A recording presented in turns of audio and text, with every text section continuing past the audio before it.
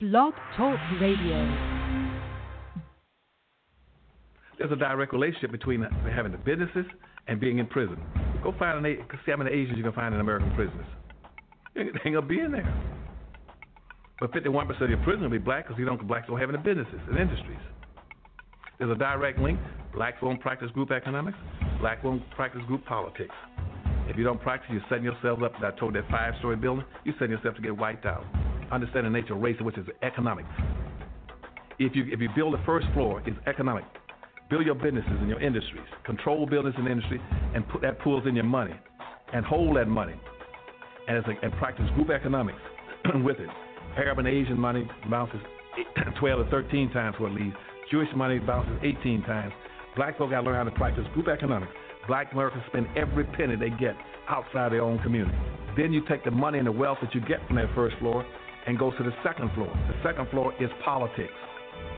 You then take that money on the first floor and you control your politics. Black folk must quit allowing people to tell them to go out and vote. Vote for what?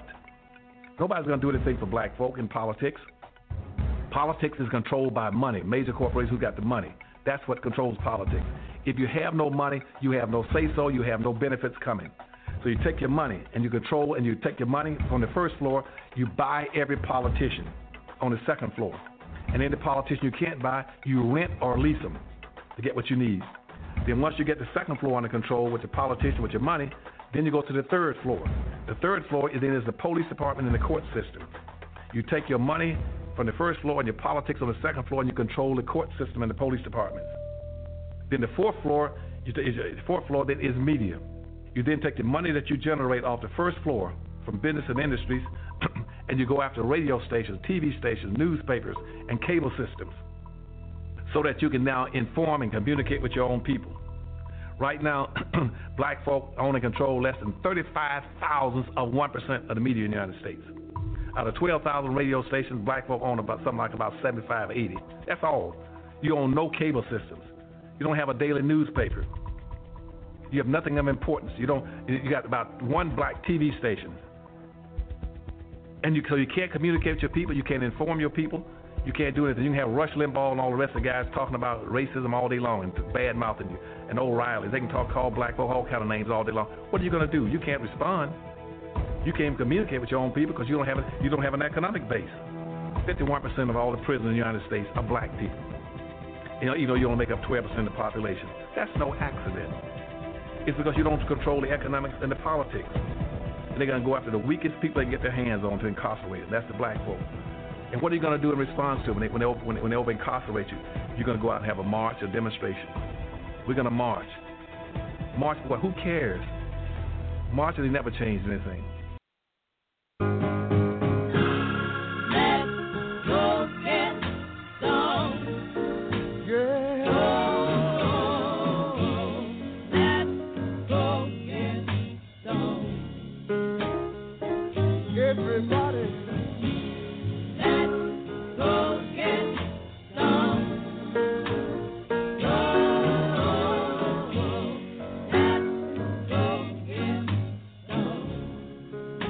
Wait a minute. You know my baby, she won't let me in. I've got a few pennies.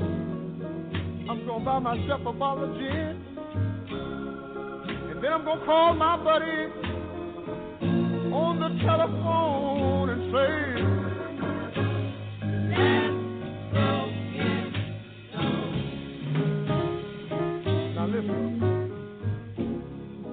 you know I work so hard all day long. Everything I try to do seems to always turn out wrong. That's why I want to stop by on my way home and say,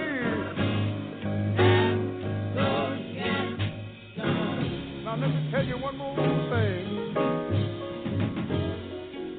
Ain't no harm to have a little taste, but don't lose your cool and start messing up the man's place.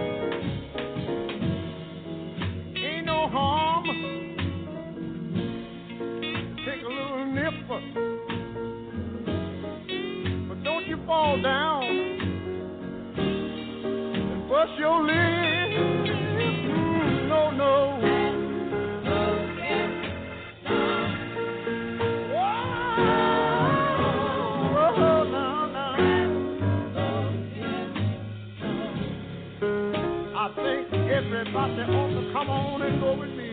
Let's go get some.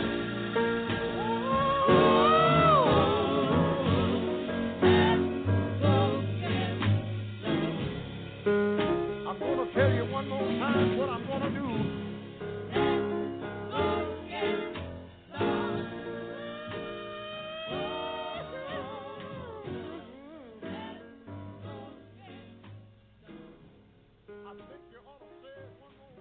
And today's It's My House is titled Hollywood, an Intentional Jewish Filmmaking Community. Hollywood, an Intentional Jewish Filmmaking Community. Live stream number 619-768-2945. Once again, 619-768-2945.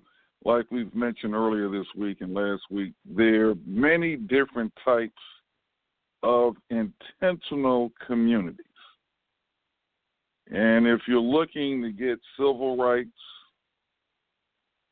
equality, justice, whatever you're looking for, you might have to create it by creating your own intentional community. And if you look at the history of Hollywood, that's what Hollywood was or is to Jewish people that were interested, not all Jewish people, but Jewish people that were interested in filmmaking and the filmmaking industry, because there's a lot. When you say industry, that includes a lot of other things. Was Hollywood the first in the United States? Well, no. There was and is a Yiddish filmmaking industry, still exists today, based, I guess, mostly out of New York. But in any event, let's see. I'm trying to find out which one to start off with. Okay, here we go. Matter of fact, there's a book that you can get off Amazon called An Empire of Their Own. I just started reading it this morning. So anyway, let's go through the history of Hollywood with our podcast today, Hollywood, an Intentional Jewish Filmmaking Community.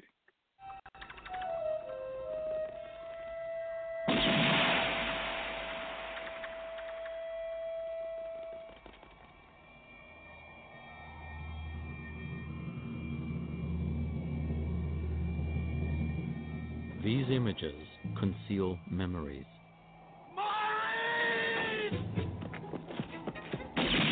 Beneath Hollywood's familiar stories lies a hidden history of persecution and murder which haunted a small group of men, not American cowboys, but Jewish immigrants.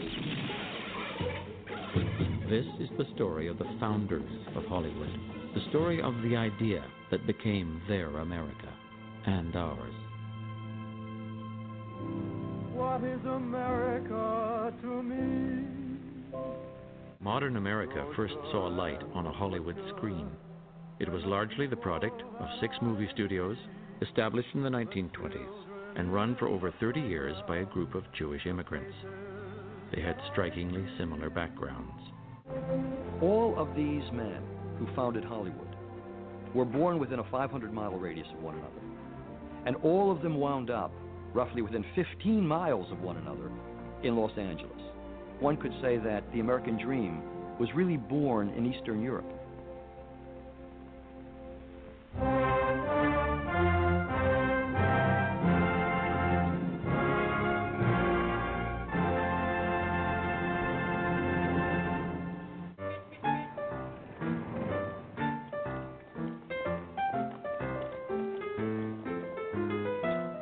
At the turn of the century, movies reflected the vision of America shared by Thomas Edison and the other men who invented the film industry. Most of these old stock Protestants saw film as an amusement for the working classes.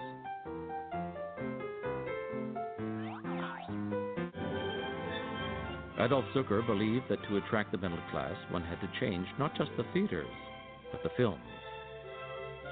Bypassing Edison, he imported from France this film, featuring a famous stage actress. He premiered it in a Broadway theater. Not wanting to depend on Europeans for quality films, Carl Laemmle and the other Jewish exhibitors began producing their own films.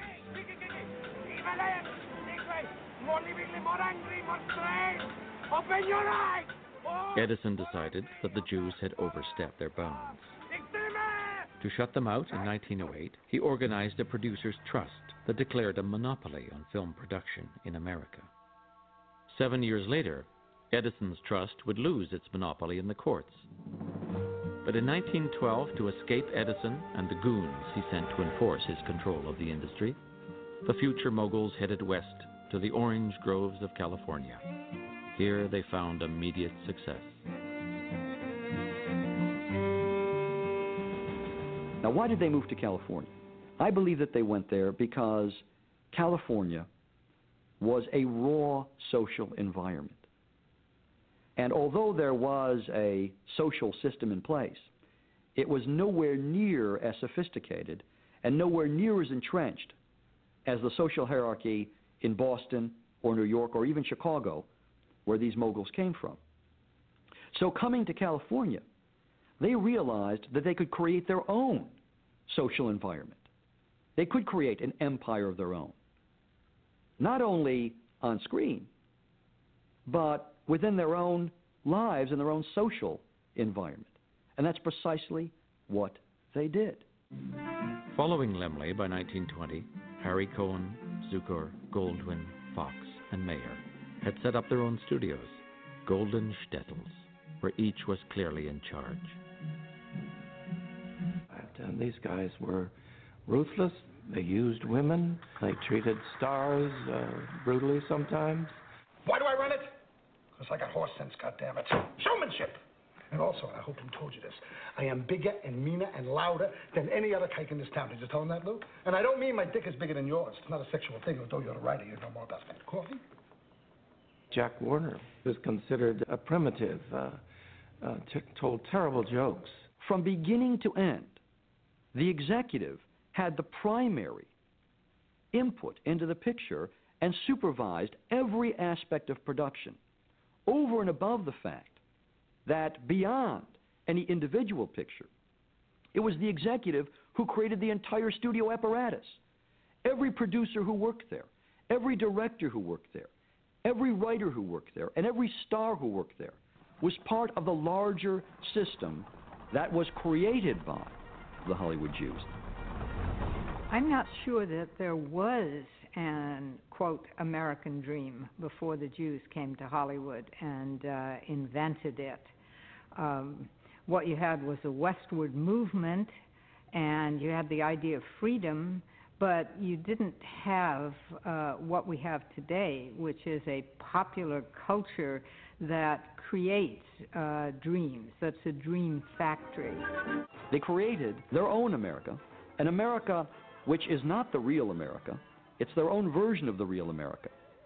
But ultimately, this shadow America becomes so popular and so widely disseminated that its images and its values come to devour the real America. And so the grand irony of all of Hollywood is that Americans come to define themselves by the shadow America that was created by Eastern European Jewish immigrants who weren't admitted to the precincts of the real America. In the 1920s and 30s, movie houses became temples of the new Hollywood religion.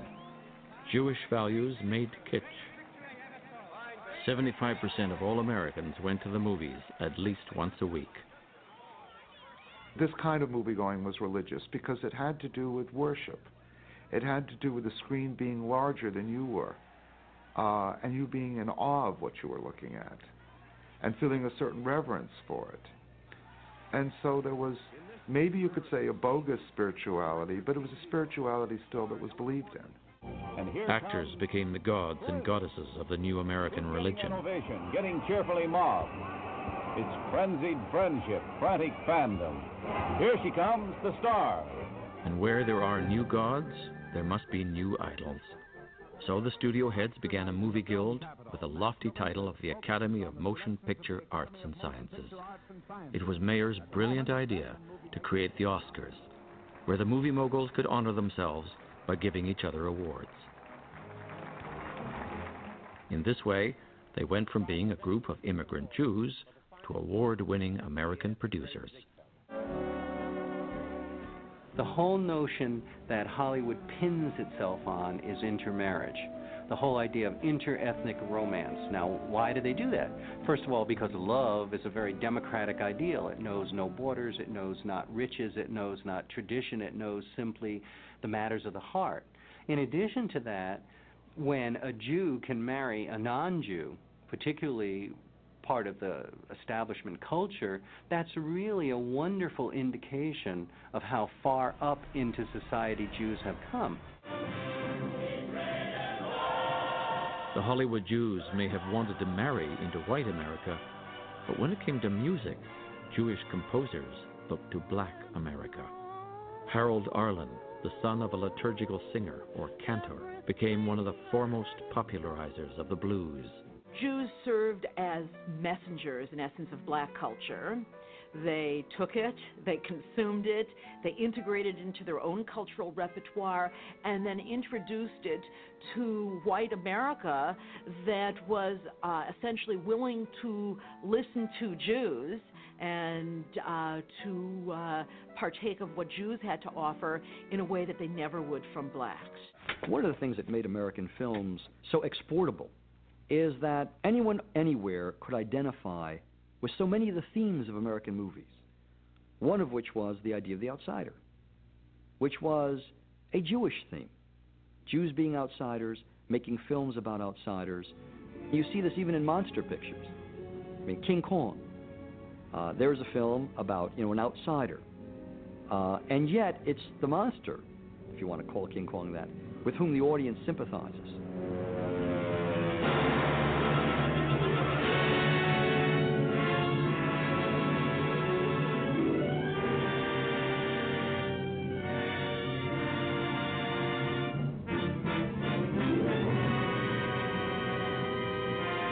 Carl Laemmle was an outsider.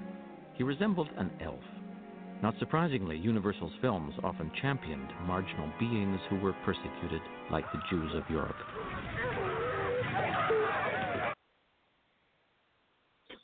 And today's podcast, once again, is titled Hollywood, an Intentional Jewish Filmmaking Community, 619-768-2945. We've been talking about intentional communities, and there are many different type of intentional communities. Well, Hollywood is one of them. And it was started by 6 Eastern European Jews, all immigrants. And their story, boy, what a story. Not only their story, but, the first and second generation of Hollywood. And as you just heard, what they did was they told their story in a dramatic fashion. And just a little interesting side piece that you just heard, King Kong basically represented Jewish people. An outsider attacked because he was different. You know what? I'm going to look at King Kong in a whole different light now.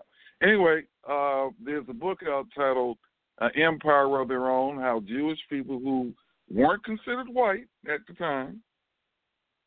All right, matter of fact, the Hollywood, we know today, started out of Yiddish films, which we'll get some information on that later today. But let's go back to the development of Hollywood, which, once again, is a Jewish filmmaking intentional community.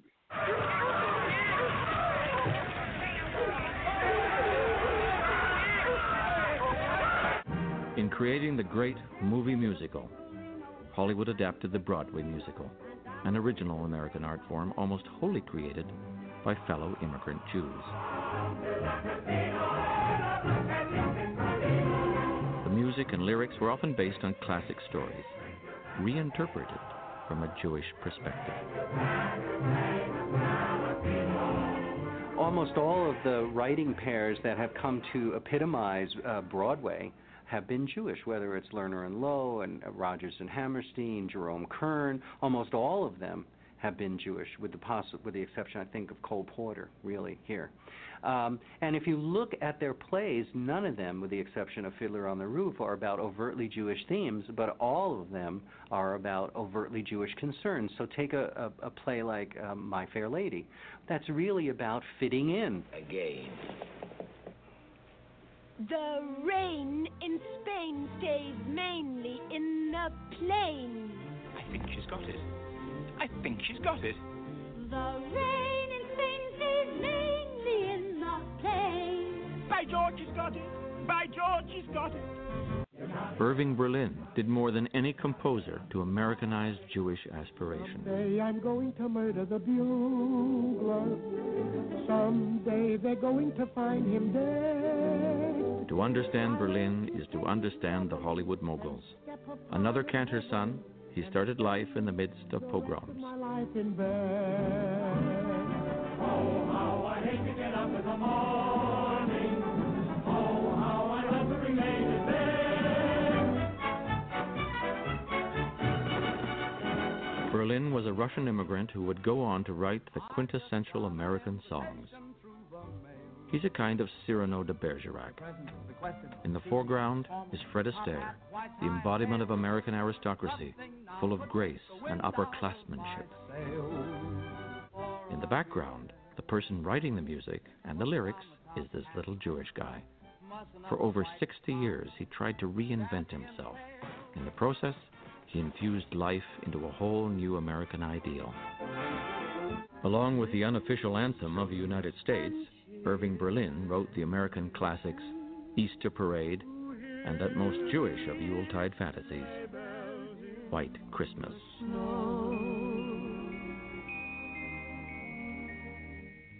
I'm dreaming of a white Christmas. Often the first thing to go was the Jewish name. The Hollywood Jews were obsessed with erasing anything Jewish in their films, their lives, and the lives of their stars. Theodosia Goodman became Theda Bara. Sofia Kosso became Sylvia Sidney. Isser Danielovich Dembski became Kirk Douglas. Leo Jacobi became Lee J. Cobb. Shirley Shrift became Shelley Winters. Bernard Schwartz became Tony Curtis. David Kaminsky became Danny Kaye. Edward Iskovitz became Eddie Cantor. Melvin Hesselberg became Melvin Douglas. Muni Wiesenfreund, a star of the Yiddish Theater, became Paul Muni. Emanuel Goldenberg became Edward G. Robinson. The G was a reminder of who he really was. Nice Jewish girls, such as Lily Palmer, Julie Holliday, and Lauren Bacall, or Betty Persky, helped to define the American woman.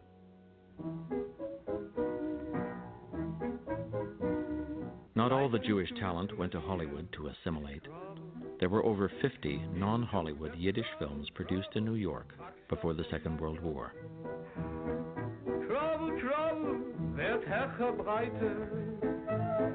Da lebt das Theatersachen bei, es helft kein Wein, kein Geschrei. Trouble hat der Größer in der Kleine. These films were the flip side of the Hollywood movies. They parodied Hollywood's optimism and Fred Astaire's top hat gentility.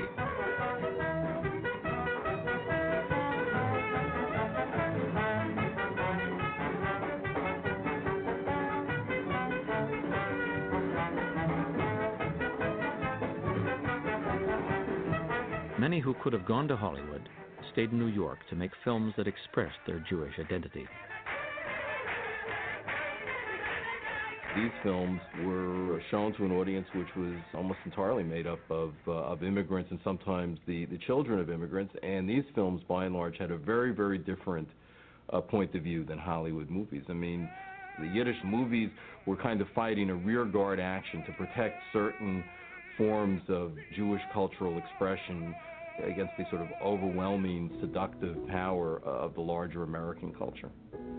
In this classic of Yiddish cinema, a great cantor, played by Moshe Oisher, is drawn into the secular world of opera. On the night of his operatic debut, he learns of his son's death. Unable to perform, he returns to his synagogue to lead the high holiday prayers. Heartbroken, he dies. Here the attempt to reconcile Jewish and secular worlds ends tragically.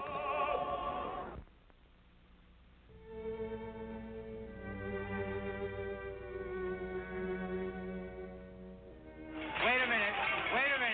You ain't heard nothing yet. Wait a minute, I tell you. You ain't heard nothing yet.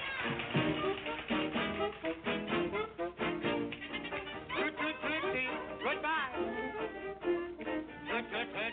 Don't cry. Warner Brothers' The Jazz Singer was a revolutionary silent film that broke into sound with each musical number. Here, as in the Yiddish film, a cantor's son, played by Al Jolson, who was in real life a cantor's son, has to choose between American fame and Jewish loyalty. At first, the cantor's son seems to choose Judaism.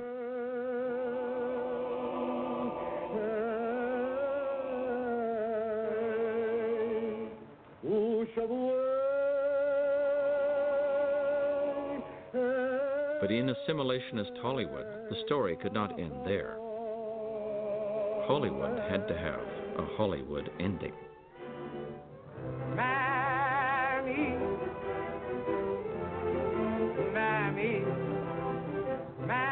Here, Dad and his old Jewish ways are dead, while the hero in American blackface sings triumphantly with his Gentile girlfriend waiting in the wings.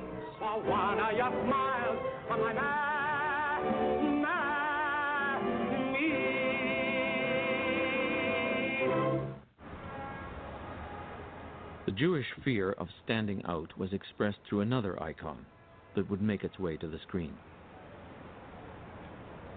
Superman was invented by two Jewish kids in the late 1930s, when there also was a worldwide upsurge in very frightening anti-Semitism. Superman is discovered like Moses in the bulrushes. He's an immigrant from another planet who comes to Earth. He has his identity as a mild-mannered intellectual, but really underneath he's the man of steel. I think that's a very suggestive Jewish fantasy. It's almost as if he's passing all the time. While the Jew felt like an alien in America, Superman was a real alien. This looks like a job for Superman. Yet incredibly, he is the only superhero who manages to keep his identity secret without wearing a mask.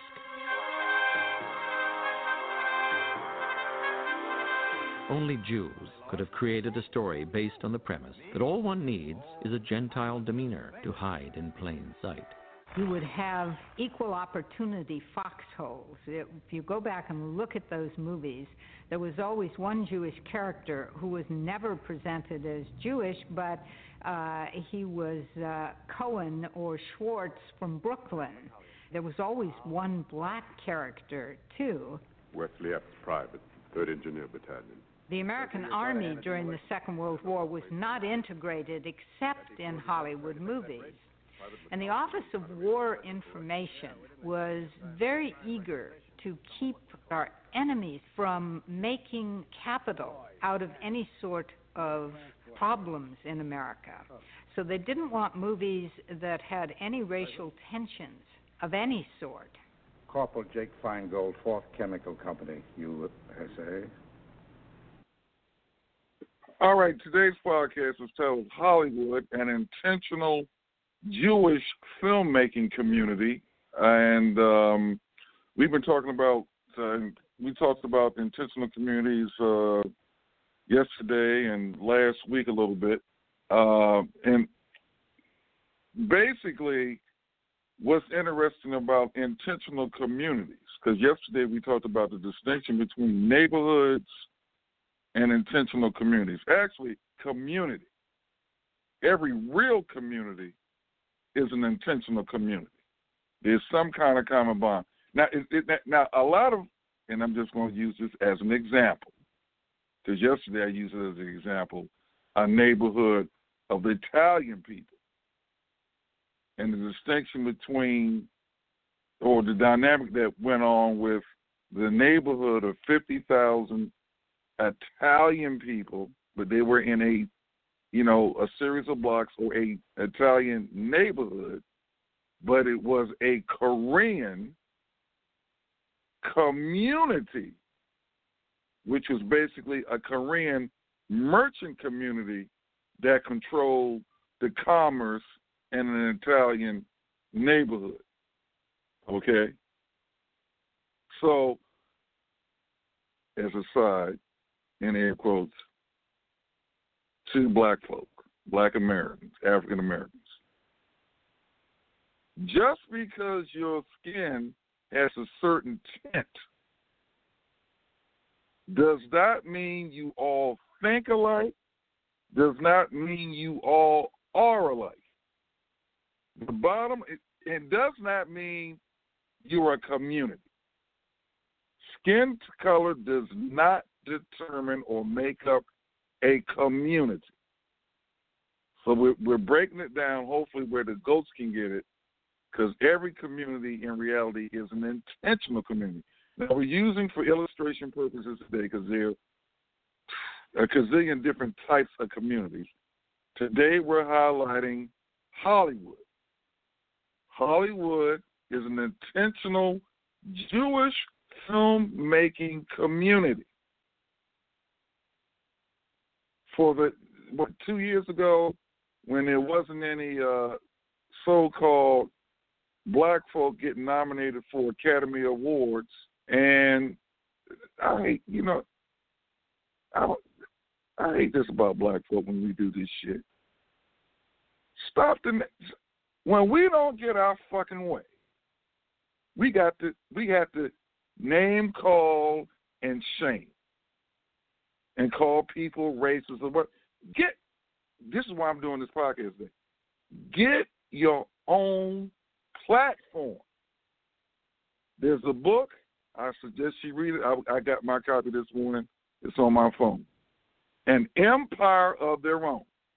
It's about how Hollywood, the origins of Hollywood, which was started by 5 Eastern European Jews. They were immigrants at the time. They were not considered white folk like we consider them white folk today, because that's all a part of identity politics anyway.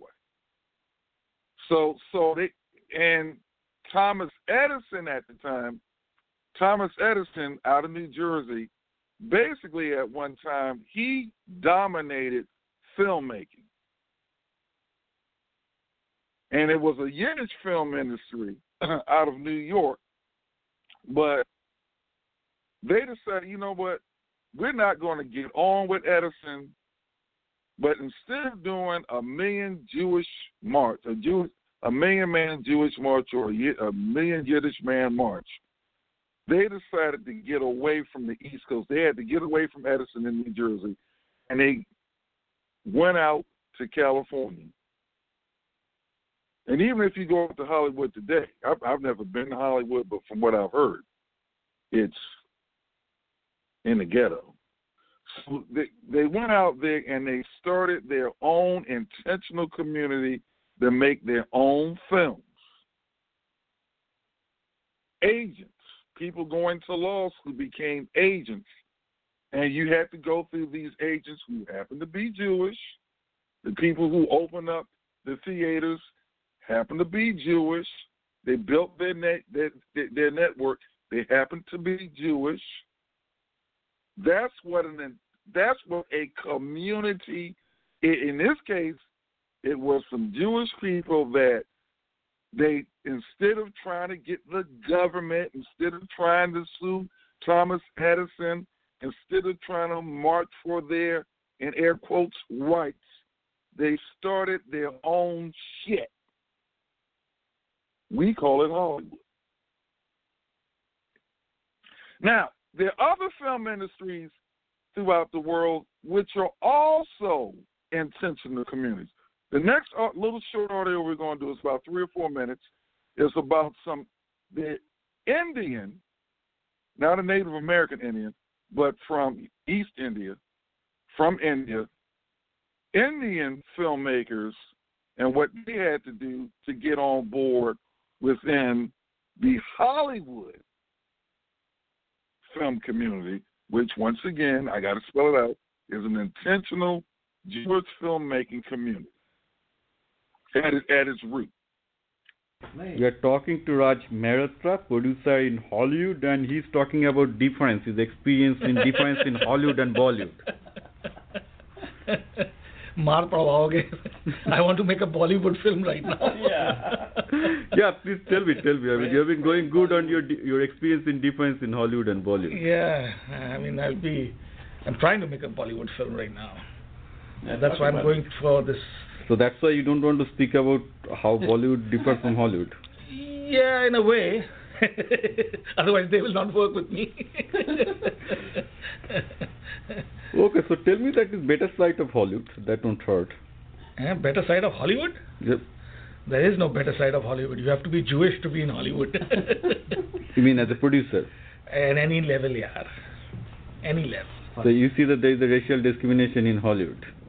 Oh yes, all the time. So so tell me, what problem did you face as an Indian producer? As an Indian producer, you can make a movie, but then again, who's going to buy it? The Hollywood big studios, all controlled by Jews.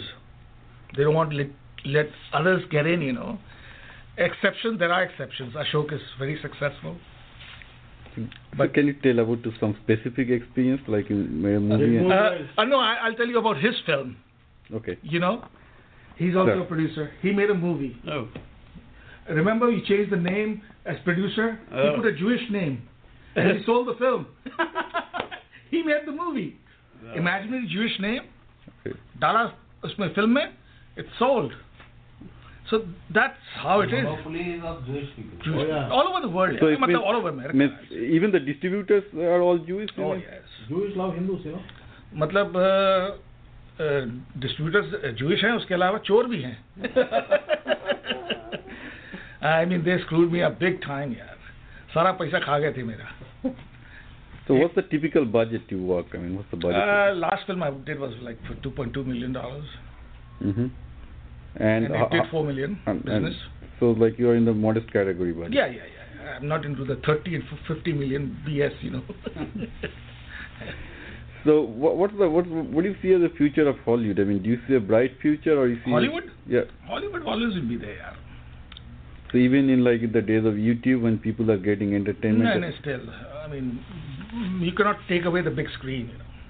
There'll be some changes, but So digital movie making will reduce the cost, or you think there's nothing going to change? Another 5 years maybe, digital movie will come up. Not right now, because resolution nahi hai na. Digital movie. It's coming. I mean, once the radio format is coming. High definition bhi aap shoot karo na. You want to shoot this room, let's say, in film, you can get all the blacks and the reds and the blues. Ye digital mein to sara flat dikhta pura. That's the difference. It's some equivalent movie cameras are coming from Sony. I know they've been working for a long time. All of them are working for that. So you see right now a better, brighter future in Bollywood. So what kind for me. So what kind of movie you want to make in Bollywood? Bollywood, I want to make a comedy, a French comedy. Mm-hmm. I mean, take off from a French comedy. Indian adaptation. Of course. Indian dialogues, Indian actors, Indian actors. Did you like Indian comedy, like the kind of Dhawan Saab ka jo comedy hota hai? I mean, do you think that's of any clash? Kaun sa Dhawan Saab? Kaun? I mean, or David Dhawan. Oh, I like David Dhawan. It's cheap comedy, but it makes you laugh. What the heck? You say in the comedy, technicalities doesn't matter. At the end of the day, what matters is that whether you are laughing at it or not. Exactly. Okay, in Bollywood, of course, that's the film industry. That's an intentional community of filmmakers out of India. And instead of trying to get on the Hollywood platform, they create, God knows, countless of jobs for all kind of people attached to the film.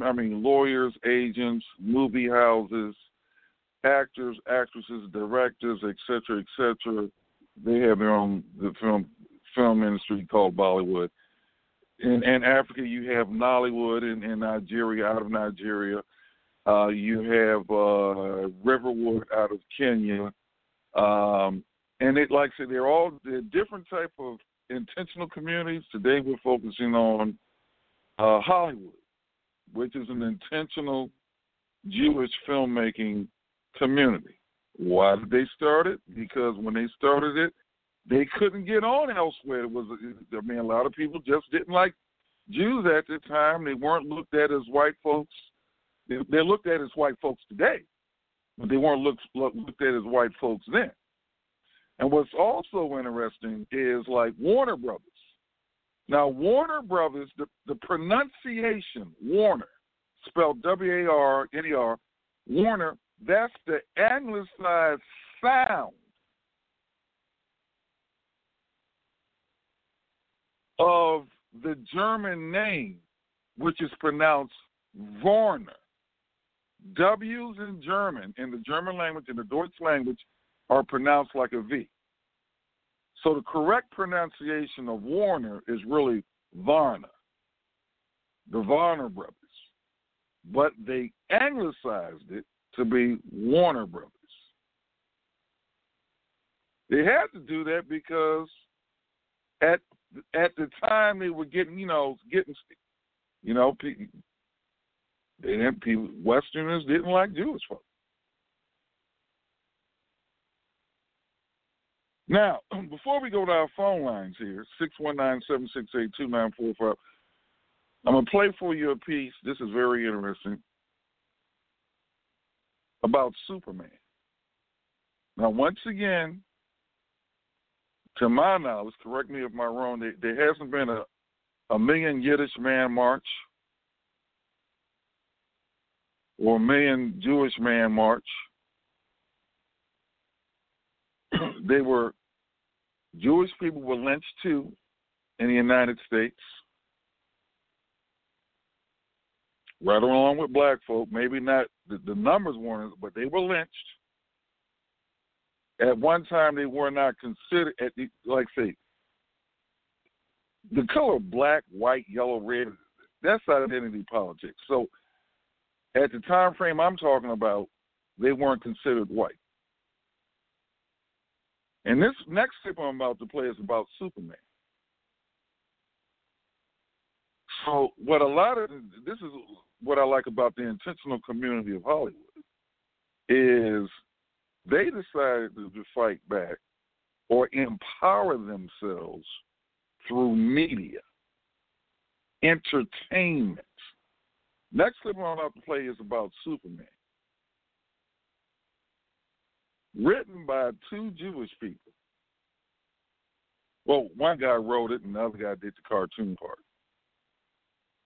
And as you listen to this piece about the backstory or the creation of Superman and why Superman, the superhero, was created, because back when they wrote this, there were no Jewish superheroes. So they didn't wait for the white man, as defined by identity politics at that time. They didn't wait for the white man to come up with validate somebody, a Jewish person, as a superhero. They didn't wait on the government to select somebody to be the poster person to be a superhero for Jewish people. They decided to be proactive and create their own superhero, who we call Superman. And we can go down the line with Superman, Jewish creators, Batman, Jewish creators, the Fantastic Four, Jewish creators. But anyway, as you listen to this, think about the story of Moses.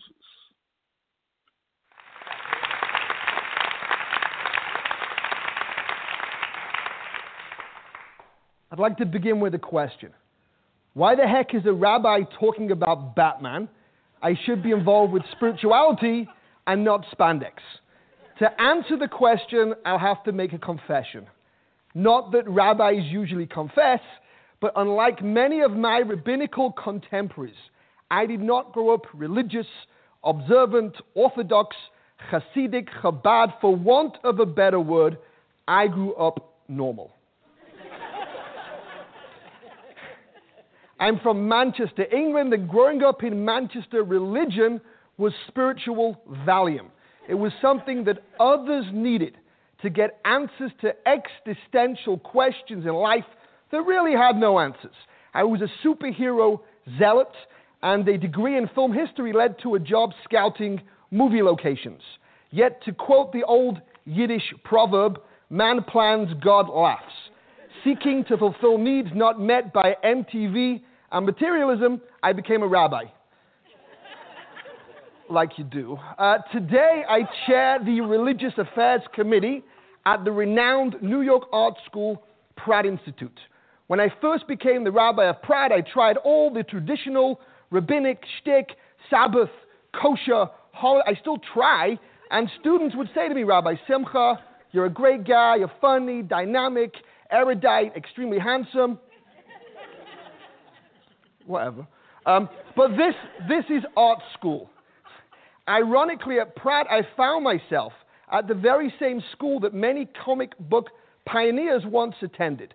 And I started to reread the classic superhero comics of my youth, this time through the lens of Jewish tradition and spirituality. I wrote my first book, Up, Up, and Oy Vey. It was a direct collaboration over copious bowls of chicken soup at 3 o'clock in the morning with my students. The premise of the book being that every single major figure that has created the all-American superhero was Jewish. In fact, you can even say, if a person's name ends in man, they're either Jewish, Lippman, Feldman, Goldman, or a superhero, Superman. I'm not even going to finish that. Which begs the obvious question, why do Jews create superheroes? The answer is sad, succinct, and simple. The late 1930s were arguably the most anti-Semitic period in American history. Many Ivy League schools kept a quota on the number of Jews allowed. Country clubs and even some neighborhoods barred Jews altogether. Comic books were in their infancy. They were the lowest rung on the artistic food chain. There was no barriers to entry. Through the prism of Jewish storytelling and the immigrant experience, comic book creators infused their creations with a particularly Jewish worldview. Take Superman, the creation of two Jews, Jerry Siegel and Joseph Schuster from Cleveland, Ohio. In Superman number 2 from 1939, Superman is sent to an unnamed European location. He meets Adolphus Runyon, a thinly veiled metaphor for Hitler. He's put in an ancient pillared room. Superman knocks the pillars and shouts, "A man named Samson once tried to do this." Here you see young immigrant Jews tapping into a storytelling tradition rich in biblical archetypes. After all, writers write about what they know about. Also, consider the Jewish immigrant experience. Many comic book creators came from unassimilated Yiddish-speaking homes.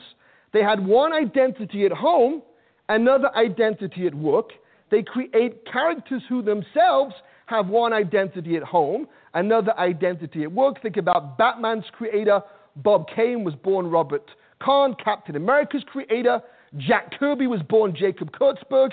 Stan Lee, the man behind everything, was born Stanley Lieber. It's no wonder Pulitzer Prize-winning author Michael Chabon once noted it's impossible not to see these things as allegorical of the Jewish immigrant experience. Also consider patriotism. 6 months before Pearl Harbor, thrusting America into World War II, Jack Kirby and Joe Simon had taken matters into their own hands with Captain America. The front cover of Captain America #1 sees Captain America smashing Hitler across the face, knocking the Fuhrer to the ground. It's cute, it's funny, it's nostalgic. Could you imagine coming from immigrant Jews who were getting retching letters home from their families in the old country? What a powerful portrayal of wish fulfillment this must have been. The end of World War II saw a brief decline in the popularity of superheroes. After all, peacetime proved bad for business. But by the swinging 60s, superheroes had evolved. They became complex, ambiguous, flawed, and reluctant, with their own angst and insecurities to deal with. In 1961, Stan Lee and Jack Kirby create a different type of superhero. They create a family of superheroes called the Fantastic Four. One particular character called the Thing, who has a rock-like substance over his body, was very Jewish from the beginning. In fact, in the comics, the Thing's name is Benjamin Jacob Grimm. Can there be a more Jewish-sounding name than Benjamin Jacob? Jack Kirby was born Jacob, named after the famous patriarch who spends the night wrestling an angel. In the comics, the Thing grows up on Yancey Street, a very thinly veiled nod to the iconography of the tenements of Delancey Street. In a 2002 edition, the Thing goes back to Yancey Street, and his Semitic roots are revealed. He sees Mr. Scheckerberg, who he thinks has died. The Thing stands over him and says the Shema, the most famous of all Jewish prayers. He opens the F of the Fantastic Four belt buckle. He pulls out a Magen David, a Star of David necklace. Like so many of his American tribesmen, the Thing hid his Jewish roots in order to avoid confrontation. Ironically, Manhattan's Cosmic Comic put a sign in the window after the issue was released asking, "How do you circumcise an orange brick?"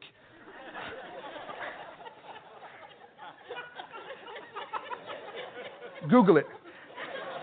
Another reoccurring theme we see is the Jewish immigrant experience. In 1962, Stan Lee and Jack Kirby collaborate on The Incredible Hulk. Hulk's a metaphor for many things: Cuban Missile Crisis, fear of genetic mutation, the atomic bomb. He's also based on the Golem, the famous monster hero from 16th century Prague, created to defend the Jewish community from pogrom. Interestingly, in the 70s, they write an issue called In the Shadow of the Golem, where the Hulk is mistaken to be the Golem. Another reoccurring theme we see is the Holocaust. Whilst earlier generations of comic book creators grappled with the Holocaust, later generations grapple with the aftermath. In 1963, Stan Lee, Jack Kirby collaborate on the most serious comic of them all. It's not a solitary superhero, not a dynamic duo, not a fantastic foursome, but an entire race of superheroes called the X-Men.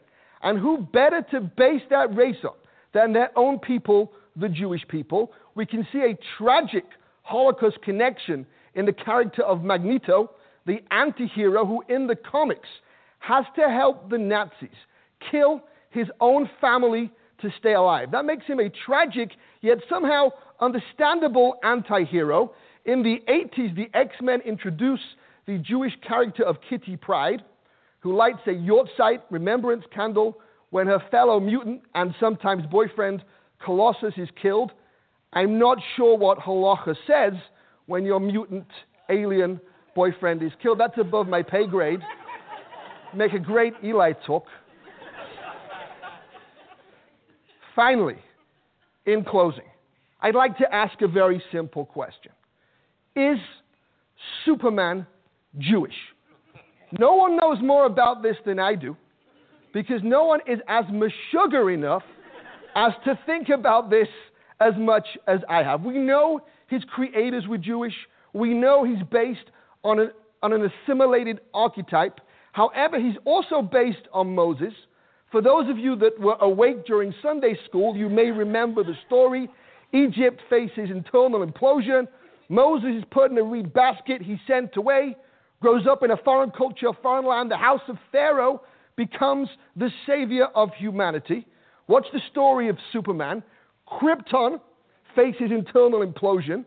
Baby Kal-El, which is Hebrew for the voice or vessel of God, is put in a little rocket pod. He's sent away to a foreign culture, foreign land, grows up in a Midwestern cornfield with the Kent family and becomes the savior of humanity. The suffix El being one of the names of God used in the Bible. It's also the name of the prophets, Michael, Daniel, Emmanuel. Tragically, the story happened for real. In the late 30s, early 40s, as young Jewish children were being shepherded on to Kindertransport, sent away to live in safety as the old country imploded with families in England. So, the question, is Superman, or for that matter, any superhero, Jewish? The answer is a loud, clear, resounding, emphatic no. Jews are not superheroes, and superheroes are not Jewish. However, superhero values are Jewish values. So next time you're chewing on the popcorn, watching Star-Spangled Salvation in 3D, of course, remember the following. Every single one of us hides behind an assimilated archetype, a mild-mannered Clark Kent. But go out into the world without any masks. Be superheroes, in spandex, or not. Thank you.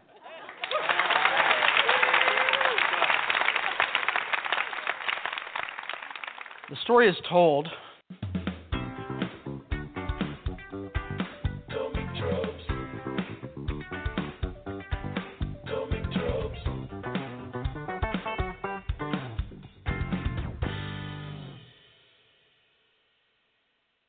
Hello, welcome to Comic Tropes. I'm your host, Chris.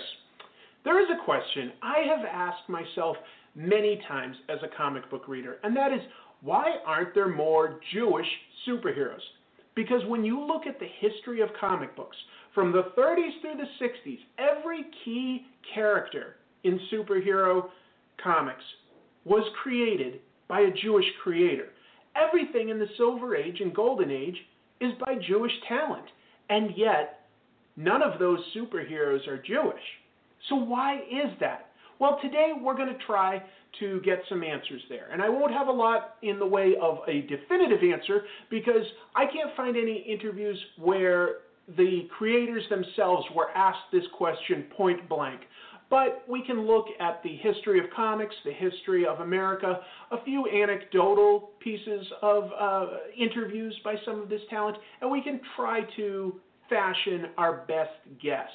Now, before we go any further, I think we should level set by establishing who are some of these key characters I'm talking about and the sort of big moments in comic book history that were created by Jewish talent. So we're going to get into that, and unless I specifically mention otherwise, you should assume that every writer, artist, editor, and publisher that I'm going to mention was Jewish. We should begin by noting that the first comic books came out in the 1930s and they were published by a guy named Max Gaines. He began reprinting comic strips from newspapers in what we now recognize as the comic book format. Max established Entertainment Comics, or EC Comics, and his son Bill later inherited it and changed it to Entertaining Comics. That became popular throughout the 40s and the 50s with books like Tales from the Crypt. When the Comics Code and government pressure made horror unpopular, he changed his popular comedy comic, Mad, to a magazine to avoid regulation. Mad is still published today and has long been a publication built by urban Jewish cartoonists. Max's early funny comics reprints were massively popular, and many rival publishers sprouted up, many of them also Jewish, because other creative fields in the 1930s were not readily available to Jewish people at the time due to a general anti-Semitism in the professional workplace. But by the mid-30s, a lot of the comic strips had already been reprinted and publishers were looking for new ideas like war stories and science fiction. The first superhero comic, Superman, was published in 1938 and was created by writer Jerry Siegel and artist Joe Shuster. This ushered in the popularity of superheroes as the dominant genre in comics. It was quickly followed by Batman by writer Bob Kane and artist Bill Finger. In 1940, the Spirit was created by Will Eisner. Another important character created at this time was Captain America in 1941 by writer Joe Simon and artist Jack Kirby. We'll come back to discuss these characters and their creators in greater detail, but there are some more key milestones set by Jewish creators that we should look at. In 1956, DC introduced a new version of The Flash, Barry Allen, which represents the start of the Silver Age of comics. He was created by writer Robert Kanigher and artist Carmine Infantino, who was not Jewish. But editor Julius Julie Schwartz was, and he had a hand in the creation. A massive amount of Flash's stories for the next decade were written by John Broome, also Jewish. In 1961, the team of Jack Kirby and Stan Lee began the Marvel Age of Comics with the creation of the Fantastic Four. The two Jewish creators went on to co-create Thor, the X-Men, the Hulk, Nick Fury, Black Panther, the Inhumans, Iron Man, and many more. In 1976, Chris Claremont began writing X-Men. In addition, okay, we'll play the rest of that clip on another day, but today's time we're going to phone lines since we had quite a few calls. Hollywood, an intentional Jewish filmmaking community, and in his last clip I played, you heard him mention Marvel Comics. Jewish controlled. And I was thinking about, when they, Cage and Luke Cage, and I was thinking about Monique. Once again, black folks, in my opinion, need to stop trying to get on other people's platform and create your own platform.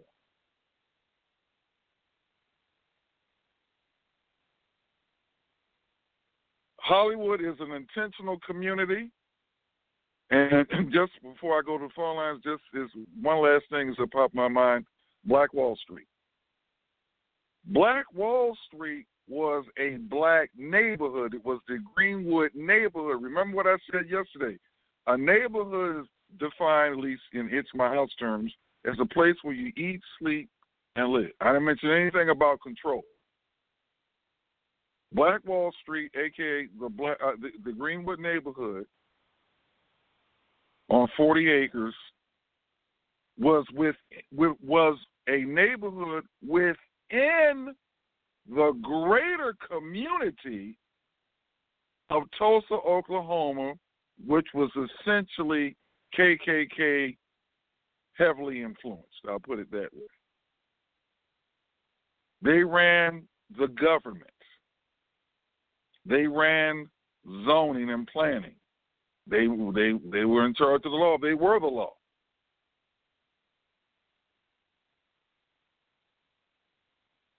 There's I can't say no way, but that was a neighborhood within a hostile community, because at the exact same time in the same state of Oklahoma, there were 50 black municipalities, to say nothing of other communities throughout the state, that had their own community, meaning they ran their own governments. That's what a municipality is.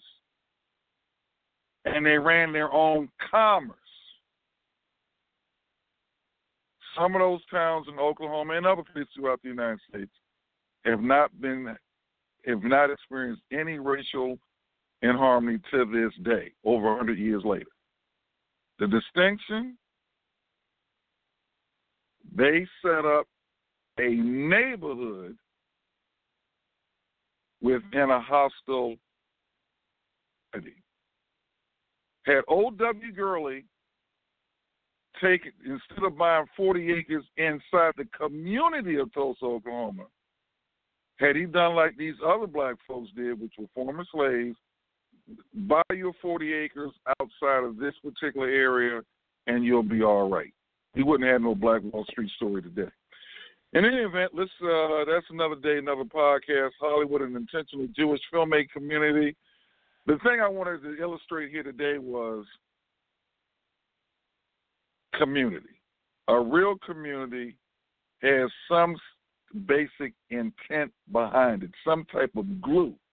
In this case, with the origins of Hollywood, these Jewish filmmakers and people connected to that, because we're talking about 6 people, 6 immigrants. And one of the reasons why I'm putting that out there, because some of the people that are coming up on this caravan, some of them are going to get in the country. Some of them are already in the country. And then while we're focusing on what's coming up from Guatemala, they're flying in from all points anyway, other immigrants from other countries. One of the reasons why I'm putting out this podcast today is I don't want to hear no shit from black folk trying to get out, mad at somebody else trying to get a job because they won't let us in. African Americans, black folks, whatever you call yourself, hoteps, stop looking at other people's shit and start your own intentional communities. Everything starts with one, including human life. Start with yourself. Start your own shit. I'm off my soapbox. 407, your mic is open. Thank you, LA. This is Viata, Soul Purpose Healing and Female Solution Health and Wellness. And I'm in Chicago. It's snowing, so I have a new perspective on Chicago. Anyway, I don't know if you're familiar with the Khazars or the Khazarian Empire. No, I'm not. Okay, spelled K-H-A. But I can't define it or hold the conversation on it. Okay, Khazar, spelled Khazarian. There is a lot of evidence, historical evidence, DNA evidence, that's where many of the so-called Jewish people, pale-skinned people of today, started from ancestrally. That empire, it's been interesting, this book that you ordered, you said it's their own empire? Yeah. It's about Hollywood, the origins of Hollywood. Though. Yeah. So the name of it is their own empire, you said? Yeah, empire of their own. Empire of their own. That's a perfect title because this may be the first, only empire they've ever had. They are the Khazarian, just a brief history, and there's so much on YouTube especially about this Khazarian empire. They were a ruthless, violent empire in the European area that took over, that invaded countries and killed and took over countries and were thrown out of countries, and they finally made their way to Israel, Palestine area, and they took over, destroyed and took over the so-called Hebrew people, African, Ethiopian people's heritage and their religion. So those people over there, pale-skinned people, as you may have heard, are not the real Jews. It's funny that they're still carrying that name. But and I had a friend who's very prophetically gifted say that Trump is going to bring that out in his presidency, that the Africans, the Ethiopians are the real Jews. So we'll see if that comes to pass. So this own empire, maybe this is the first empire this Khazarian ancestral people have ever had, because they have a history of killing and maiming and ruthlessly taking over all the practices you see with the Jewish religion. They stole it from Ethiopians and from other Africans. And if anybody knows, Ethiopia is right near the Middle East. That was probably part of Africa. And there's a tracking of Ethiopians who migrated from the Middle East all the way to South Africa, and they have tested their DNA and proven that they are the original Hebrew, Israeli, what you would call Jews today. So Hollywood, in my opinion, is so destructive in so many ways, but they make a lot of money Jewish people are filthy rich, that they got a lot of problems. So I just say that to say we should not even really admire them as much as we should just be cautious, because they have a very violent history, and they still have a current violent history. They're doing a lot of stupid, wicked things even today, but we admire them for their ability to create another empire, because that's what they do. They steal from other people and corrupt and take over, and then they create this now empire. And the influence of the Jews, we can't even talk about anti-Semitism because you'll get killed if you do. And Israel especially is the most corrupt and wicked government there probably is on the planet. And then to say that Palestine is not a legitimate location or people, that's so ignorant. And that's what I heard DeSantis say. That's what persuaded me not to even vote for anybody, because DeSantis is so naive. He's promoting Israel and saying the Palestinians don't have a homeland. But that's so ignorant and naive, because if you really look into the history and see the map of that area, it was called Palestine, not Israel. It was first called Palestine, and then the Khazarian Empire came in, took over ruthlessly, and they continue to this day through Netanyahu to kill, maim, destroy for their power-hungry, egotistical minds that they have. So thank you for bringing this out, and I had to bring in that history. Now, because you brought up 5 or 6 podcasts that we're not covering today. So bringing it back into an intentional community, any comments on intentional communities?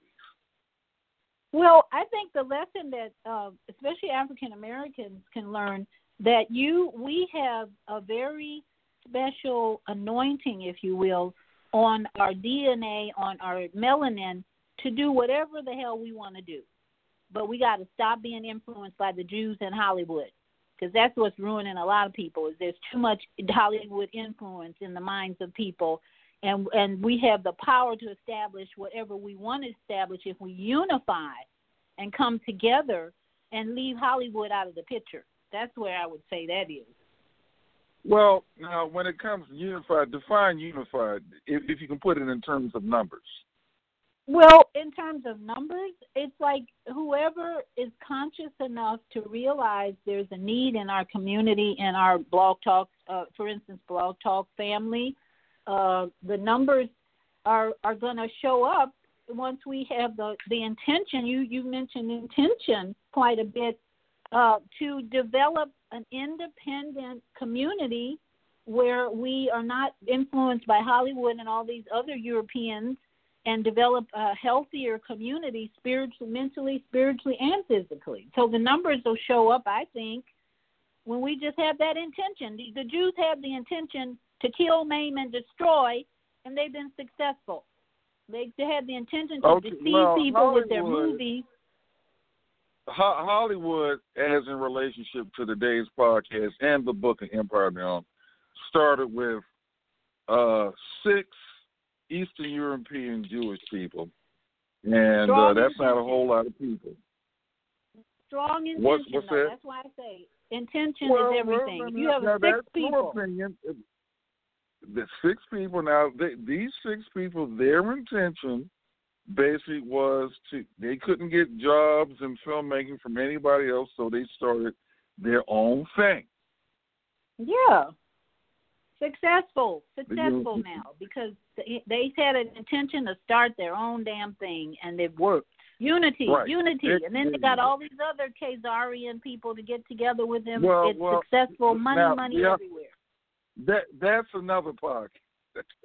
That's another whole podcast on that. But all right, I'm gonna keep your mic open. Let's go to our next caller here. 346 area code. Your mic is open. Hey, good morning, LA. And good morning. Good morning, Seattle. How are you all this morning? You know, I just want to say, look at that word community, and you just think you just mentioned it. inside the word community, you're going to find the word unity. And if I had to describe the word community, I would actually say it means commercial unity. The COMM unity, I believe it means commercial unity. And so that's something we definitely have to come together on commerce and unify on commerce and get a direction. And it has to be also, like Pleasant Stephen said, those that have a vested interest in moving in a certain direction and moving that way to make things Warren, possible. Warren, I got an aha moment, a la like Oprah. You are absolutely right. I'm going to go with that from now on. Commercial unity. Continue on. Yes, well, that was basically it. That's what I believe the word community comes from, commercial unity. And a lot of words are basically that we have are two words that are basically put together. Like the word knowledge. It means to know the ledger. So you can't have knowledge without being in the know of the ledger, as like an accounting ledger of both assets and liability. So community, in order to have a community, it must be commercial unity, and that's what thrives, and that's what moves forward. Hollywood is a community. And that's why the Commercial media unity. is working so hard to divide and not promote unity. I think the elite who own these media stations, they know that what he just said, and they're working hard not so we don't have unity. Well, but now we're the unity. And we got 3 bloggers sitting right on this phone right now. We're media now. Yeah. So we just got to put our messages out there. Like Warren said, that's a slam dunk, man. Commercial unity. That's really the bottom line on that word. And I think it's happening because a lot of blacks are leaving the Democratic Party in big numbers now. #walk away. So it's happening slowly. We just got to keep up what we're doing. Yeah. Right. Let's keep it. Let's go to 773. Your mic is open. Well, good morning, everybody. I'm back. Hallelujah. Hallelujah. It's just good to hear. It's just good to hear this conversation. I've been working on this political arena for the last month, and now my feet is back on the wall again. I am so enthused about the educational parts that this radio show brings to light. We've been taught so much garbage over the years that a lot of us are just confused. And I heard L.A. say this morning about get your own platform.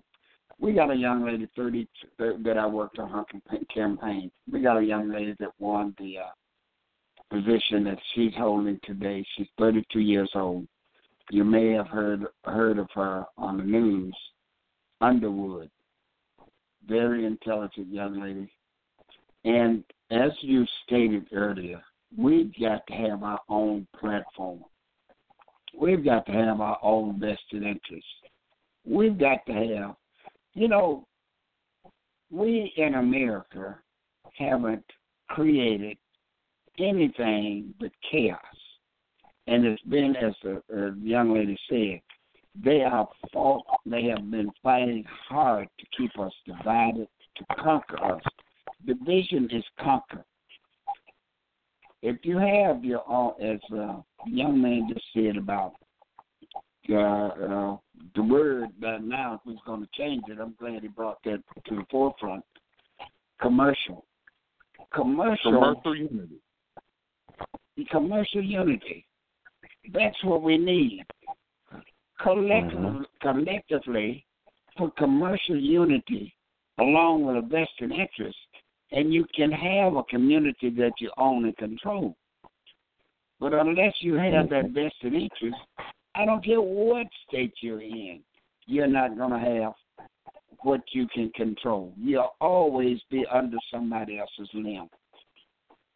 So I don't have that much to say. I wanted to listen in this morning because I've been working my yang off. but I'm back, and we're going to be tomorrow. We're going to be opening a Blog Talk Radio show. Hopefully, that's what they tell me. We're going to be opening our own Blog Talk Radio show, and we'll be giving you the numbers to call in, because what I've been advocating to do is collectively commercial unity. Boy, I'm going to tell them about this one. Commercial unity. Boy, you coined something this morning, Warren. That's worthy of. Yes, you got to put that up yes, there with Malcolm, Elijah Muhammad, MLK. I can give you a notch above all them. So we're going to unity and sing about unity all these years, but nobody broke it down. No, they didn't. You hit it on that. We're gonna have to steal that acronym. It's still used. That's a good one. And to be in on the front end of hearing this, I can say, hey, we got commercial unity now, because we'll go back to Black Wall Street, how that was created. That was created a commercial unity. Look at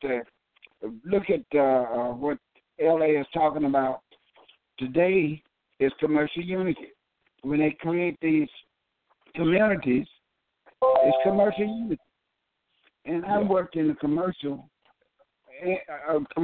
stream for 35 years, all over the country, and never saw anything done. And I'll keep hopping on this. Dr. King was asking for jobs and asking for, he was asking for the jobs, and he was also asking for equal justice. Now, you can't have any justice unless you own and control something. How can you have any justice? You can't. I don't care what you do, you cannot have justice unless you own it. You know what? You make decisions. The sitting in at the lunch counters, I want to have a whole podcast on the sitting in at the lunch counters, particularly in light of Warren's definition here of commercial unity. Because, no disrespect to Martin Luther King, but basically, the way I'm looking at it, I mean, correct me if I'm wrong, that was breaking up the commercial unity that we had. Yeah. Well, I think the problem, Millie, and I respect both Martin. Instead of sitting at somebody's lunch counter trying to get service and they don't want the service, why couldn't I just go across the street and sit at Pleasant Stephen's lunch counter with no answer? That's right. More, you were about to say something? I was about to say, I respect both Malcolm and Martin, and I take a lot from their work. But it wasn't civil rights that we needed. It was finances and economics. And if we would have focused on that, one thing I can guarantee, and that's why I've always been a great Booker T. Washington fan, because I keep telling people, I say, Booker T. laid the foundation. We just strayed away from it. If we would have stayed in our own communities and built our own communities, once the wealth, we became very, very wealthy people, the outside world, if you want to call it, which would be the Europeans or the white folks here in the United States, would have had no choice but to want to work with us, because there would have been certain skills that would have still been needed. So that's how those barrier lines could have been crossed a lot easier than going to their side of town and begging to eat at their lunch counters and begging to work at their factories and their jobs. We could have learned these trades and skills and brought it back to our own community, commercial unity, and raised it up. And since our ancestors built this, I mean, we built the infrastructure, buildings, I mean, you name it, all up to the White House. But with the skill set that our ancestors have, once again, because if you're sitting down at somebody else's lunch counter begging them to serve you, they probably going to spit in your drink or spit in your sandwich. And that's going to do a podcast one day and bring some people that actually sat those counters, and maybe it's the mindset I'm missing here. But, I mean, commercial unity, that's what That's where we need to go. Yeah, that's where we need to go. Let's go to area code 410. Your mic is open. Good morning, Brother L.A. How you doing? Fine. Look, I want to just give a shout-out to Sister Viata because, she gets it. She just gave props out to Donald Trump, who's our savior. And the thing is, he's the one that's going to lead us black folks back to power again. So I just want to let her know that amongst us all, she gets it and the rest of us has got to get it if we want to make sure that we get back to our restored greatness again. So shout out to her for recognizing that Donald Trump is our savior. And look, when it comes to community, we black folks think all you have to do is just say you're a community and that's it. But that's not true. When the Jews established Hollywood, it was those five companies that started it. But the Jews have something that we don't have, and that's an identity.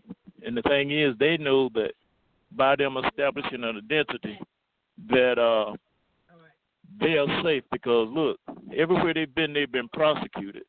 But we black folks don't realize that everywhere we've been prosecuted, but we fail to get together to protect ourselves. So they have something in common. And look, those five companies, yeah, they had the name, but they had a bunch of Jewish investors that invested in that company.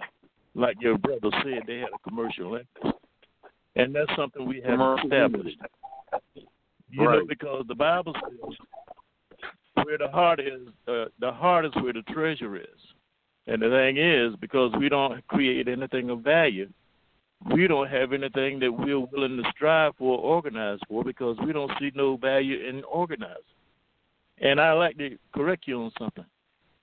You said that you didn't know of a black community that exists. Well, the Honorable Elijah Muhammad created... No, the small townships, those are black communities.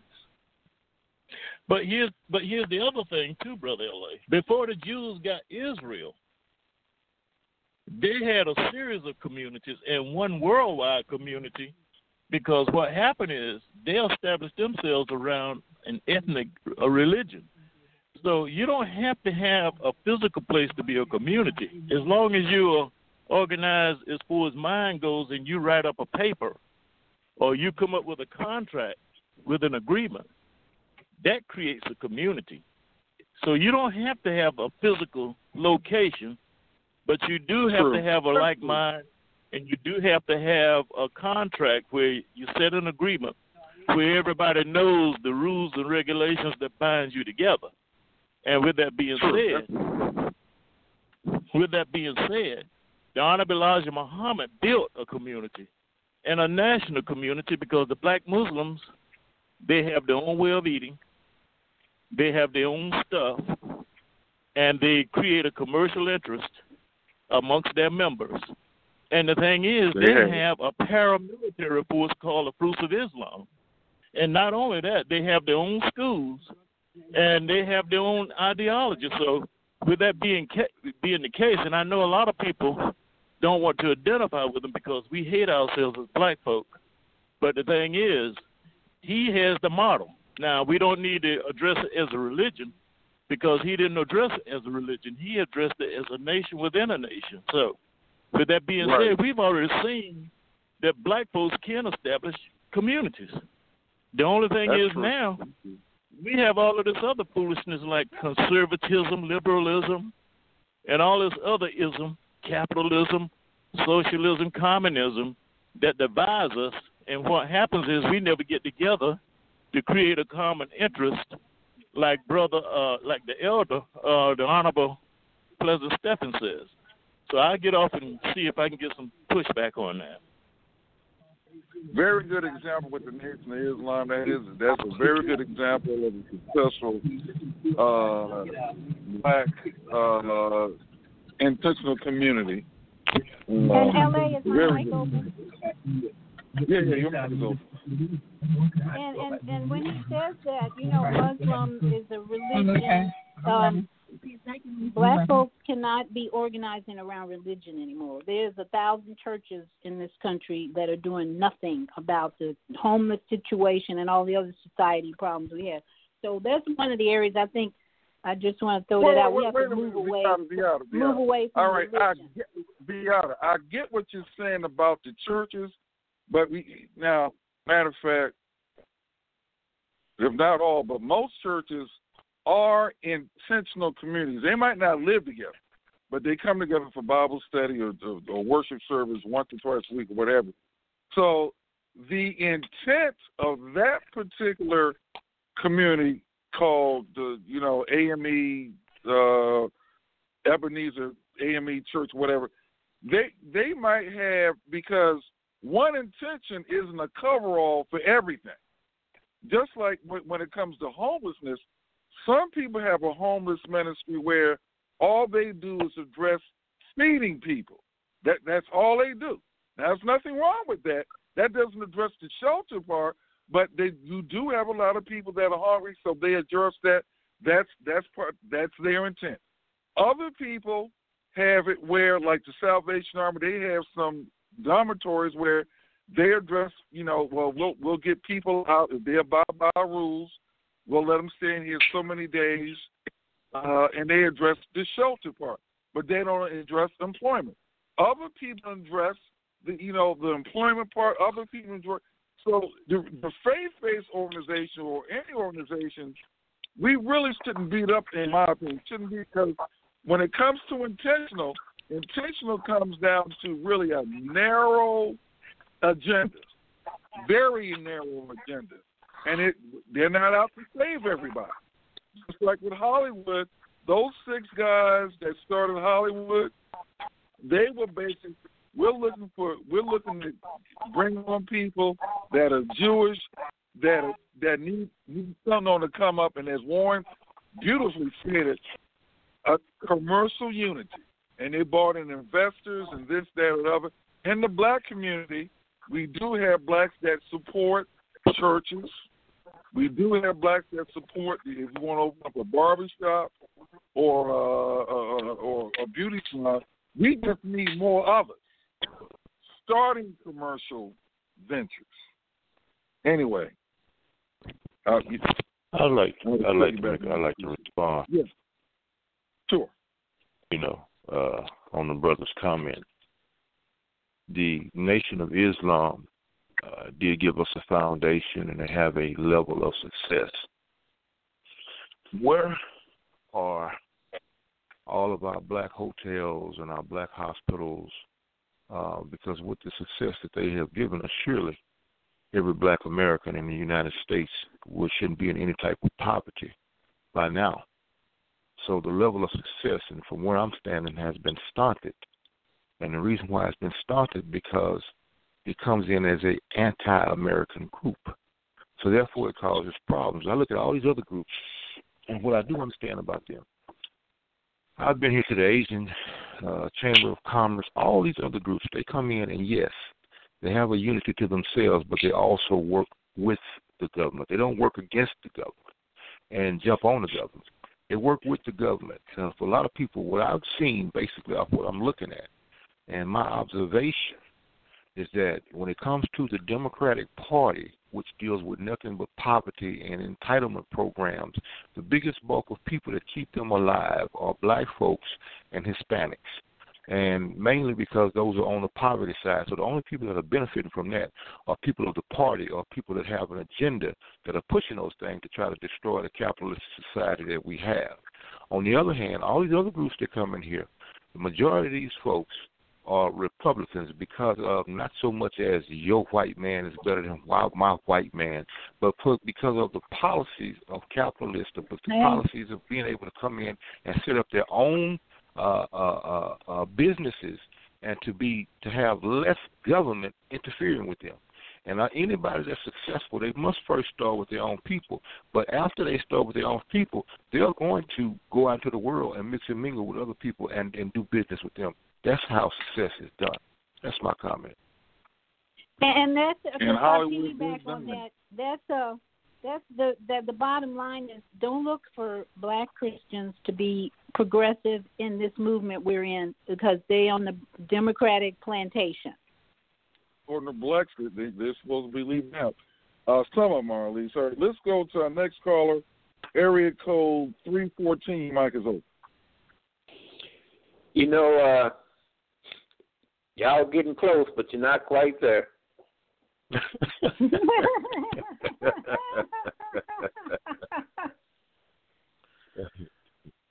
In Warren, it's very difficult to explain. In Nevada, Ethiopians are not Jews; they are Ethiopians. Exactly, they're Israelites. They're Hebrew Hang on people. for a second. They're Hebrew. Hang on for a second. Yes. One of these days, I'll take some time out and explain that to you, how that stuff goes. Because if you're referring to in the Bible Yahweh was created by Yahwehs. That was way before it was a Judaism. And the Yahwehs was breakaway Cushites who, like in every ethnic group, you got some people we're talking about that want to do something on their own. All Cushites didn't go along with that because they were following Amen, who they had been following for 10,000 years and never had no failures with it. And that was around, look at the battle between the Assyrians and the Cushites when the Assyrians was marching down on Jerusalem trying to take it over. Cushites came 1,200 miles to do what? To assist their kiss and kin. And you can read that in 2 Kings 19 and 35. When you read it, come back. But this thing about black folks being all the same, that's where the other problem lies in. Now, if you go back and look, that Africans that was brought here did not all come from the same ethnicity, the same group. They was fighting against each other. So when you start taking people that lost and by other means from a whole array of groups, then you bring them to a land and all of a sudden they're supposed to all be the same. That just don't work like that. You got Jews, the religion, and you got Jews, the club. And what you were talking about in your play earlier, L.A., was Jews, the club. Then they got Jews, the religion. Well, the Jews, the club is the one that's behind the radio, the television, behind other industries in this country. That's the club. You remember that book, Tribes? What's the subtitle of Tribe? It's how race, ethnicity, and religion determine success. Now, whoever the hell wrote this Bible, they got something here because the settlers, when they read this, it said, "But I have said to you, you shall inherit their land, and I will give it to you to possess, a land flowing with milk and honey. I am the Lord, your God, who has separated you from the people." Well, that's what y'all talking about doing now. I mean, that's the only way it's going to work. You can't have all the people in line doing the same thing. Somebody's got to control. Somebody's got to lead. And when every group read that, guess what? They're talking about us. And that's why they've done what they've done. That's why you have what you have. There's nothing in America going to exist autonomously from the rest of America. I'm sorry, it ain't going to happen. You can't do it. Every time you turn around, you're looking at it in the face. Now, what you can have some autonomous groups of people like my brother Beasley, I think his name is. Now, forgive me if I'm wrong, sir. He's talking with a group of other black men and women. And another thing, too, Beasley, is you want to have some young people sitting there at your meetings because what you're creating today, they're going to have to live with in the future when you long and gone. So, I mean, that's as best as I can explain it. If you're going to do something, if it's going to be one of those settlements in Oklahoma, then it's going to be a group of people that starts that off. and they're going to be based on an agenda and a plan. All quote-unquote blacks in the United States are never going to get on the same plane. It's not going to happen. They didn't come from the same plane. It's still in their DNA. People have been trying to get that to work forever, and it's not going to work. It just won't fit. And also, it don't work with whites neither.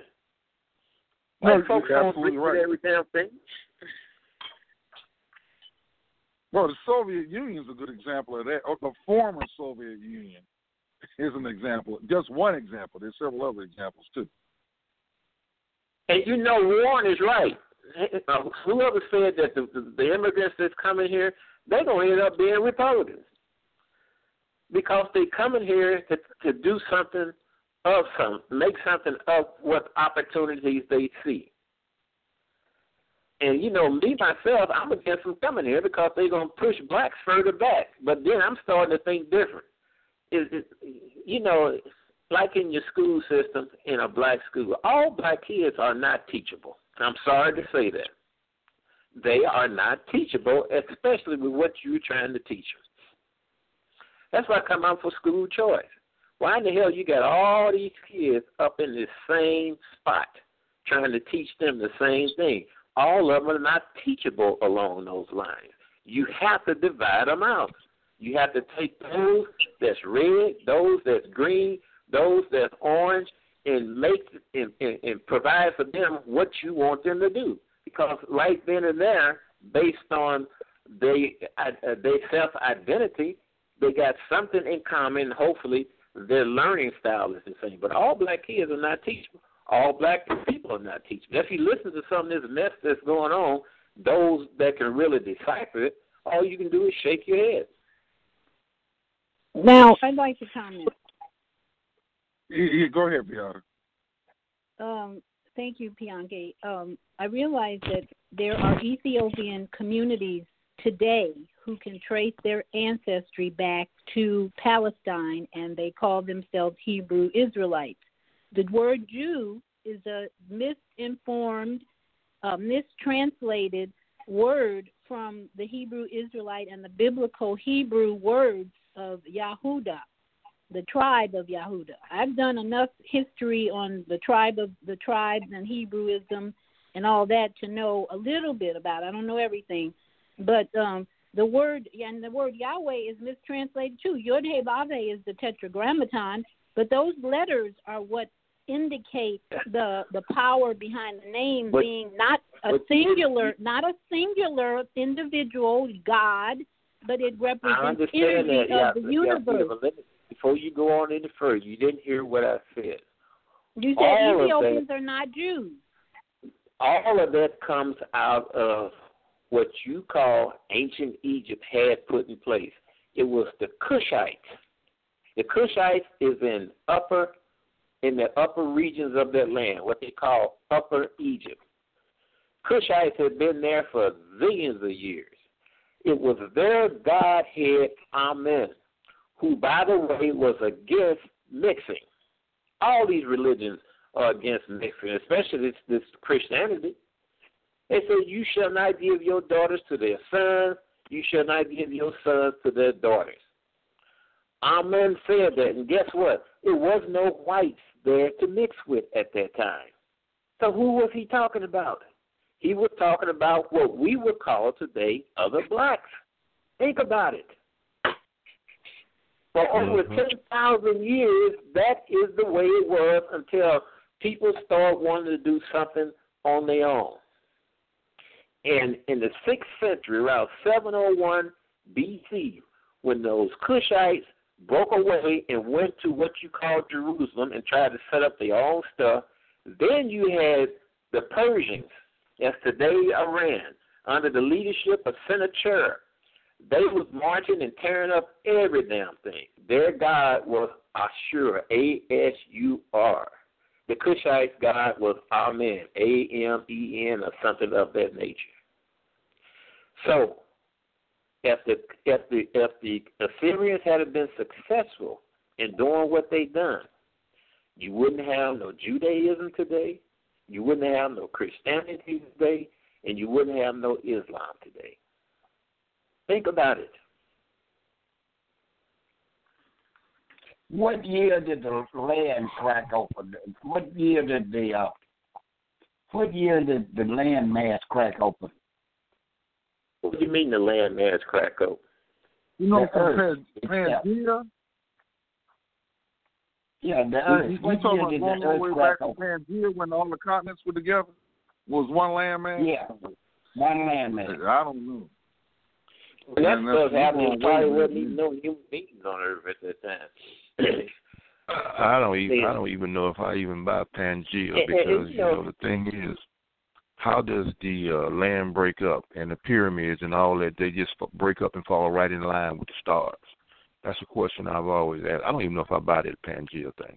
No, they built those pyramids. I've been there and seen that. But the thing is, the people were pretty smart back in those days.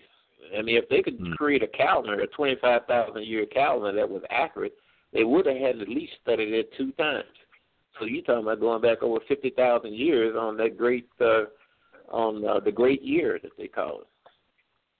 But, you know, and this thing about that's a language. That's all it is, just a language. People identify themselves as by a language. You got Nigerians that identify themselves as Yoruba because they speak what's quote-unquote called a Yoruba language. Then you got some people that speak a language. They don't identify themselves by that language. What happens when you speak 3 or 4 or 5 languages?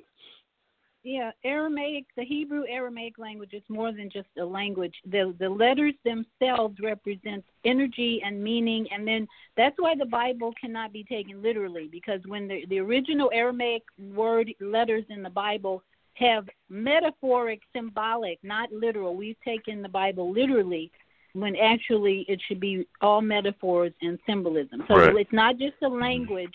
It has meaning. Those letters, when you know the Hebrew and Aramaic language, you can translate the Bible on a spiritual level and a metaphor level instead of taking all of it literally. Well, even if it had meaning, it was meaning by way of the people that either bought into it or created it to be. But the thing is that for people to create something, they usually make it off of something. You know, every man has always wondered, who am I, where am I, and where did I come from? And if the people on this line here today was to start building automobiles, we wouldn't go back to Model A Ford. We would build off of what you have today and make it better or make it to your liking. So that's the way it was with these religions. Every ethnic group had their own God because man created God. Religion is nothing more than a deification of a people's culture. How they name their kids when they're born, how they marry, what they eat, how they do this, how they go to battle. It's just a deification of a group of people's culture. That's all it is. Right. Well, let you know what? Let me go ahead, Warren. Hey, Pianki, I almost hate that you're right, but I have to admit that he's right about a lot of things. You talking to somebody, whether anybody on this line, you talking to somebody that was very, very pro-black and used to be very, very militant. I'm in Tassetti. I'm the Order of the Grand Hunefa, 360-degree high priest of the West, Dr. Joseph Ben Yochanan. So I've been in this stuff. I know it. I understand it. But so one day the light came on, and I had to wake up and realize that this stuff that I'm doing is silly. It's stupid. How am I going to be right here in America? Don't have the knowledge, don't have the firepower, don't have the manpower to destroy it. So I'm working against myself, trying to destroy and come against it. And when you understand again, and maybe this is what makes America like it is. America is every nation is, Pianki just got to breaking down. Every nation that you can identify as through culture, through ethnicity, through all these different religions, you can identify. America is the only nation on earth you can't identify with that. So what makes us all Americans? What makes us all Americans is the idea of capitalism. So that's why I guess you have to look around and realize you see a lot of people that don't look like you, because what makes people come together is the mindset of the idea. And that is the idea that you can come from nothing and build what you want. Until we get that mindset, You still all right, hold on. Let me open up the line for Beasley. Beasley, here's the question I want to throw out to you, because we've been talking about a lot about identity and politics. When you're talking about identity, okay, because historically when we came, well, some of us were already here, so that's a whole bunch of languages and identities there. Some of us, our ancestors, came over on the ship. There's got to be at least 2,000 distinct native African languages. Name what's one thing that, in air quotes, we can identify with. Well, L.A., you know what? You started off with communities, right? Did you hear this conversation that just went on? Now, this is why black folk is in the shape they're in, because of a bunch of bullshit, okay? You started out about trying to identify what is an intent community. And then we got into politics. Types of intentional community. Right, but look, here's the thing.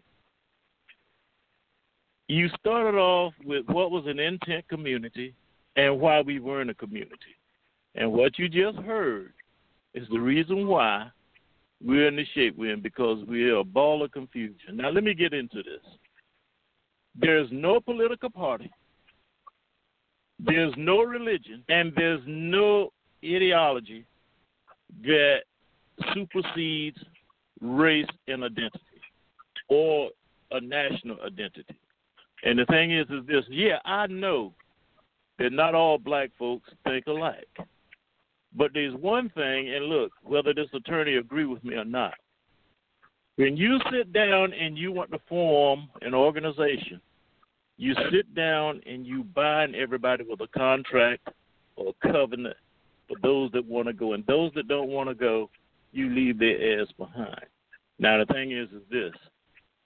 I look at it this way. The reason why the Jews are the way they are, and the reason why they're in control all over the world, is because a bunch of them sit down, and you can look it up. Theodore Herzl, what the hell his name was, sit down and he's organized a Jewish movement. And what happened is all of them live by that code. They got an ethnic code, they got an ethical, I guess I'm saying it right, a code of conduct, and they got an ethical code. Now, when these people first formed the United States, all of them didn't think alike either. What they did, they came up with a constitution. Now, individuals have different thoughts, but all of them are bound by that constitution, whether it's federal or whether it's state. And the thing is, when they sit down, they probably squabble like we did. But here's the thing. You can't use one political party that's going to advance our cause. And here's the other thing. You can't name one religion that advance our cause. But the one thing we can agree on is that we're being kicked in the ass by everybody, because we sit here and we divide ourselves about all of this stuff about what religion is this and what religion ain't that. And I gave you an example. The Honorable Elijah Muhammad sit down and say, hey, here's what we're going to do to be a nation within a nation. It's not a religion, because he used the Bible and the Quran. When Marcus Garvey sat down and created the UNIA, he didn't have religion in mind. He wanted to create a group of people that could think alike and had a common goal.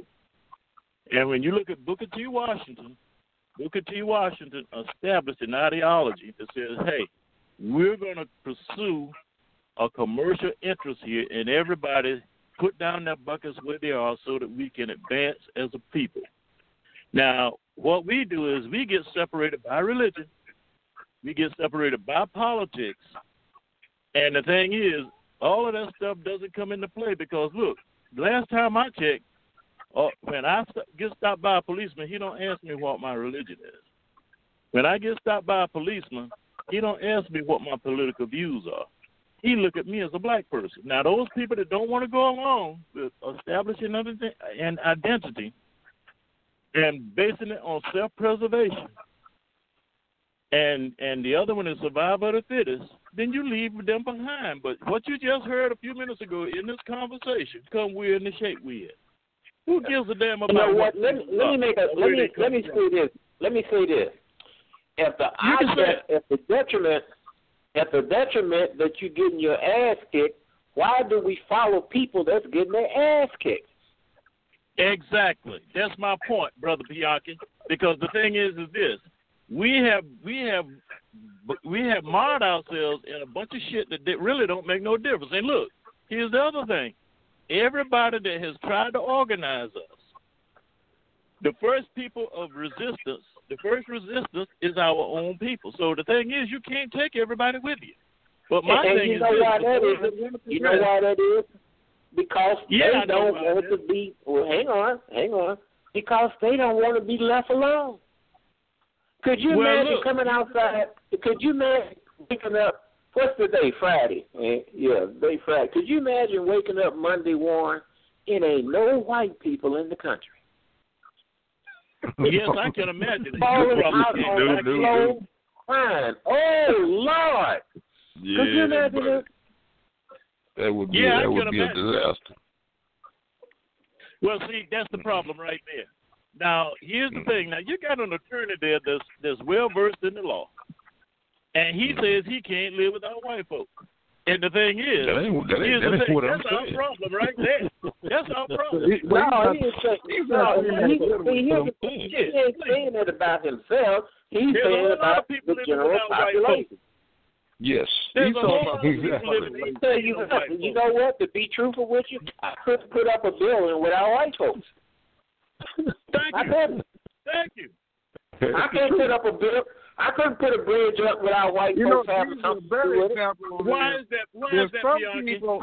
There's some people out here that if there were no more government, if there was no more Section 8 on Monday, or some people couldn't handle it. I think that would be a better example. Well, there's a whole lot of white folks in that predicament. I gave you the statistics the other day. Absolutely right. There's probably more white people that freak out than anybody else. Can't blame that on black folks. But all I'm saying is this: we have this mentality, and you just heard it, that we can't live without white folks. And the thing is this: that people living with you're living without white folks now because you ain't included in this system. When you click on the wall. We got the kudos of the day. The kudos of the week goes to, matter of fact, we're going to give it to him for the whole month of November. And we're not even in the middle of the month yet. Goes to Warren Houston, commercial unity. Everyone have a good day.